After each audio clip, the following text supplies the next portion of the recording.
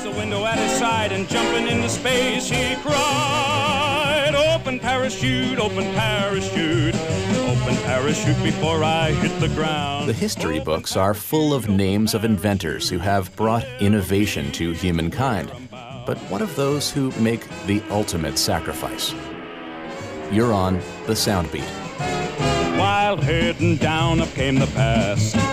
Before him years were flying fast. Robert Cocking was one such name, and parachuting was his game. Well, kind of.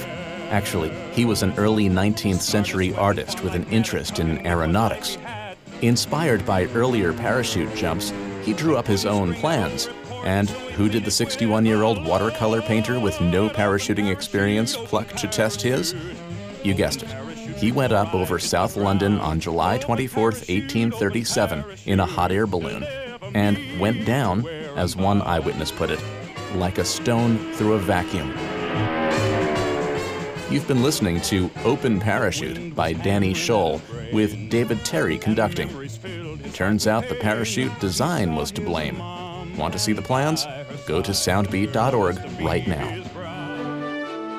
Soundbeat is produced at the Belfer Audio Archive, Syracuse University Library.